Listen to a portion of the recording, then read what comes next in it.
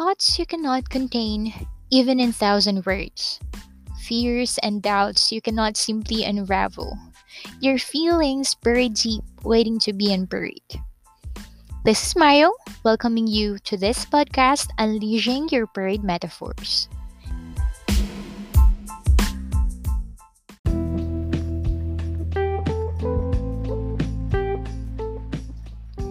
Hello. So let's start with episode 2. For this episode's trivia, let me go somewhat legal. Hindi na tayo literary trivia ngayon. Let's go somewhat legal na. Pero disclaimer, I'm not a practicing lawyer yet, but I'm studying law. Let me tell you about the principle of the abuse of rights stipulated in Article 19 of Republic Act number 386, or the Civil Code of the Philippines, which states that every person must, in the exercise of his rights and in the performance of his duties, act with justice, give everyone his due, and observe honesty and good faith. What struck me the most during the discussion of this article in our class is how our teacher told us that this article talks about justice and fair play, and that it applies to anyone, especially when they are not appearing to follow any religious doctrine, or simply put, if they are an atheist. Kasi diba, the prejudice for atheists is that they do not follow any moral ground, but of course that's contradictory, because there is something they follow, and that is the good customs and morals they've learned from their childhood, or the basic good moral and custom that is innate with people. And of course, this article as well that I'm going to tell you. Well, most reasons for the articles in the law, in the civil code, comes back to this one principle that emphasizes that grant of our rights comes with limitations, and that we should never adhere to the abuse of these rights. We can connect this to Peter Parker or Spider-Man's proverb, with great power comes great responsibility. We are granted the rights, and that is actually our individual powers, our freedom in general. Thus, the exercise of those granted rights are not meant to hurt, prejudice, or injure another person. There are actually a lot of cases involving this article, including breach of promise to marry. And then in the breach of contract, if there is a presence of bad faith, then you can also invoke this article somehow, or go back to this principle of the abuse of rights, which deals with acts that are contrary to good customs and morals. It emphasizes that we should go away from being dishonest or doing things in bad faith. We should act with justice, give everyone his due, and observe honesty and good faith. That's Article 19 of the Civil Code of the Philippines. So that's our trivia for today. I had this crisis in my Catholic faith for quite a while, which started year 2016. And throughout the succeeding years, I've been struggling to keep my faith. And during the time I've written this poem, I can somewhat not handle it anymore. So this is something very personal, but I like my previous podcast, I would make this a little too general. So let me read the poem first. It is entitled Omnipresent, open parenthesis, absent, close parenthesis, by Mai Gonzalez.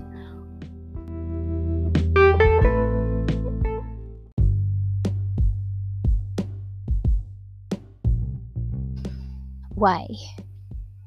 Why are you so blind? I had been so faithful. Your name I shout as beautiful, served you with my might, considered your house as bright. Why, why haven't you been fair? I always adhere to your rules, yet daggers what was met. Ireland is where we've set. Why? Why aren't you there? I believe you do exist. Maybe you did, but in depth. Kindness branded with theft. Why? Why have you closed your eyes? You made me lost my innocence.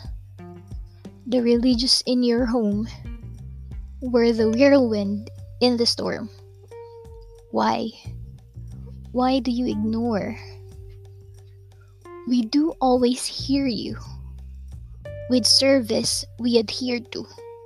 Still, you left, carrying the ease, burning even the last piece.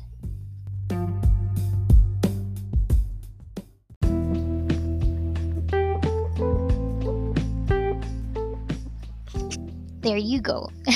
Ang drama, no? I won't go explaining every metaphor in this poem, but instead, I'll leave you with, well, mundane advices I've got from my friends and my own reflections. Yes, okay, I admit. Some will be personal in this podcast.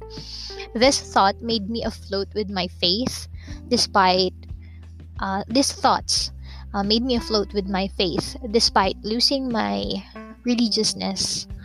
Let us just call this keeping our faithful aura. Ang vague ng title, no? But yeah, faith can be vague, but it is faith nonetheless. So let us go straight to number 1, staying faithful.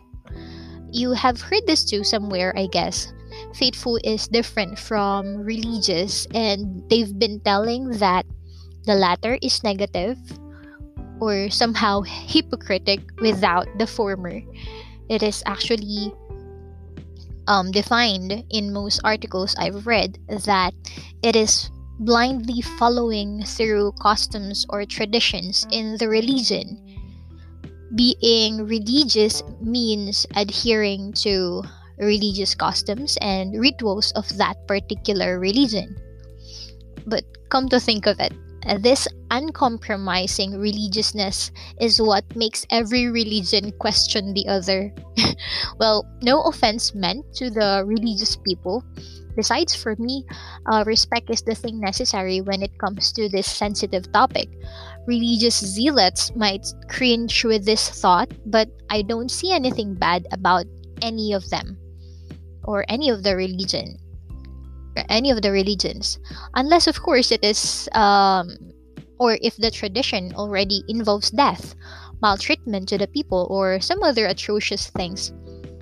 Worship is done in different forms. For Catholic, since sins are being confessed to the priest and 1,000 repeated prayers are done, or simply completing the Simbang Gabi or the Dawn Mass for a wish, and then their panata during the Holy Week and during all other Saints' Day. Such things are their religious rites. For other religions, it is praying in a specific time of the day or fellowships, lively songs that make them feel comfort and peace and even love. To have faith and to be faithful, according to positivity.com, is to believe, to trust, and know for certain that something, even though not seen, is still very much real. In the dictionary, faith is strong belief or trust in someone or something. Faith then comes from the words or the phrases, I trust you. I trust that you're good. I trust that this will happen. I trust that there is this strong force controlling the world to keep everything in order. So there, it comes down to trusting and believing. Faith is a challenge, especially when we are faced with difficult trials like with today's pandemic and all other natural tragedies that happen to most people, or simply annoying things bothering us, negative thoughts that are bugging our mind, or that unfairness we've been carrying around our shoulders. Staying faithful can be too difficult. But I guess considering the thought of staying faithful is what matters. It would be like being there, praying, or being simply good. A good friend of mine told me that doing good is the best show of faith and even the best form of prayer. Parang ang simple, no? Pero if we are going to look into it deeper and hold on to this principle of staying faithful, trusting that there's this existence of goodness, then it will make a big difference. Number 2, looking for reasons despite the blur. Same friend who told me that line in the first one told me during this time I've written this poem that everything happens for a reason. That line is gasgas na, diba? It would be like a broken record which we keep hearing from advices from anyone. Parang it's hard to believe or it's too dismissive. I actually remember asking him for what reason naman. And yes, this same bitchy with this same bitchy tone. Pero he pointed out that there are things we perceive as bad but are beneficial to us. And he pointed out that this is biblical, but I won't dwell on that because I didn't know the story personally. That one make me think and consider the everything happens for a reason thing. Maybe we can think of it as going through heat before being diamonds, or in simple words, going through trials and problems to make us stronger for difficult ones to arrive. It's pretty much like honing the best version of ourselves. The blur in it comes when we seem to just experience continuous boss levels of the game, which we keep losing. But then I guess all we have to do is to consider learning through these countless losses, or maybe we can be thankful of being alive no matter how ironic the situation is. We should look for reasons to survive, reasons to see things positively, or if not positive, bravely or fairly to others, and most especially to ourselves. If we lost a loved one, we should note that someone is still needing our attention or care. Or if we are left alone, ourselves need that love. And that those departed wouldn't want the least, or the sadness that came after they bid goodbye. If we keep losing, we should note that consequently, we can keep improving. Number 3, looking for your little success. This is the mundane being thankful, or simply looking at your little accomplishments and being thankful of what you've done, or being thankful for yourself, to yourself, that you've done this. We have different views of success and failures. Sa iba, when you have a car or a big house, then that's success already. But for others, it isn't, or they aim for something bigger, or they aim for something more abstract than material. For others, simply getting a passing score in exams is success enough. For another, it's topping it or getting a perfect score. But there's nothing bad about it, because that's their own perspective. So you see, it comes in different forms for different people's perspectives. We can stick with being clear that whatever that big success we are aiming for can be gotten by us by aiming for that little, or those little accomplishments, or little paid off efforts, no matter how small that is. Okay, so it's success enough to be able to accomplish something. This is to remind ourselves not to rush too much to the point of creating the mistake of emotional burnouts when we experience every failure that in reality is inevitable. So look into that simple accomplishments you've done so far, your little successes, because you are capable and you are worth it. Number 4 is the gambate principle. Yeah, I just made that. I'm an anime fan. Gambate means hang in there, do your best, keep going, or you can do it. In animes I've watched so far, when you hear this term, it's mostly during those scenes that are greatly affecting the hero of the story. One character or a memory of that character would either keep them strong by saying the term or keeping them believing in themselves upon facing a certain trial or facing a certain conflict in the story. I say that this is a fateful aura because once we start believing that we can do something, that's keeping the faith already. Or the trust of how good things happen to you, or that you can do your best, we can do most things, we can be our wisest, most excellent versions of ourselves. So there, good things will happen, or um, I can do my best. I can keep going. You can do it. Gambate. I hope I pronounced that correctly. Number 5, understanding that mistakes happen. The same friend of mine who gave me this advice, including his wife this time, and who is also dear to me, said that mistakes happen. They do exist, and there is actually something we can do about this mistake. Instead of letting it bug us down or remind us we failed or that we've been unwise, we should dwell on correcting such instead. So we should, however hard this may sound, we should stop thinking about the things that were already done, those which are in the past already, those which already happened. Instead, we should start thinking how we can correct these mistakes using wise moves we should further take in the future. So let's understand that they exist, and instead of slacking off and worrying, we move on, and that will keep us moving forward. Number 6, be inspired in whatever we do. With the stories of good people, let's be inspired.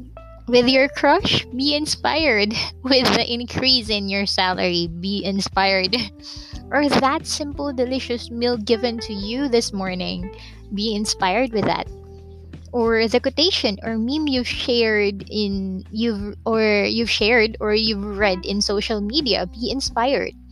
Or let's simply be inspired from things that we experience every day. Be inspired to finish that reading task. Be inspired to finish the work we need to finish. Be inspired that you're still living and breathing. No matter how hard that sounds, considering the thought of being inspired with everything is something you may use to flip the script. Number 7, read the Bible. Well, I'm not preaching this, but instead I want to focus on how we should give the Bible a chance. The way we give chance to those novels, documentaries, movies, or some other materials, because the Bible is just so fascinating. And I don't mean this in I want to convince you way, but instead I just want to share how my experience with the Bible had been cool and memorable. Even though I haven't read the whole Bible yet, honestly, when I was in college, in fact, I just opened the Bible randomly. And then it just made me smile how the first sentence I'll see and read applies to whatever I was experiencing that time. Sometimes I also join Bible studies or simply listen to preaching and miracle stories. I mean, not the mundane miracle stories, but the standing up from trial kind of miracle stories. So let's just give the Bible a chance. Let's give your religious faith a chance. And lastly, number 8, breathe. You know what I mean. Breathe in those positive thoughts and agreeable words or preachings from anyone, and breathe out those disagreements, those negative feelings, those that just makes our life miserable. Inhale, exhale, breathe through your heart and soul.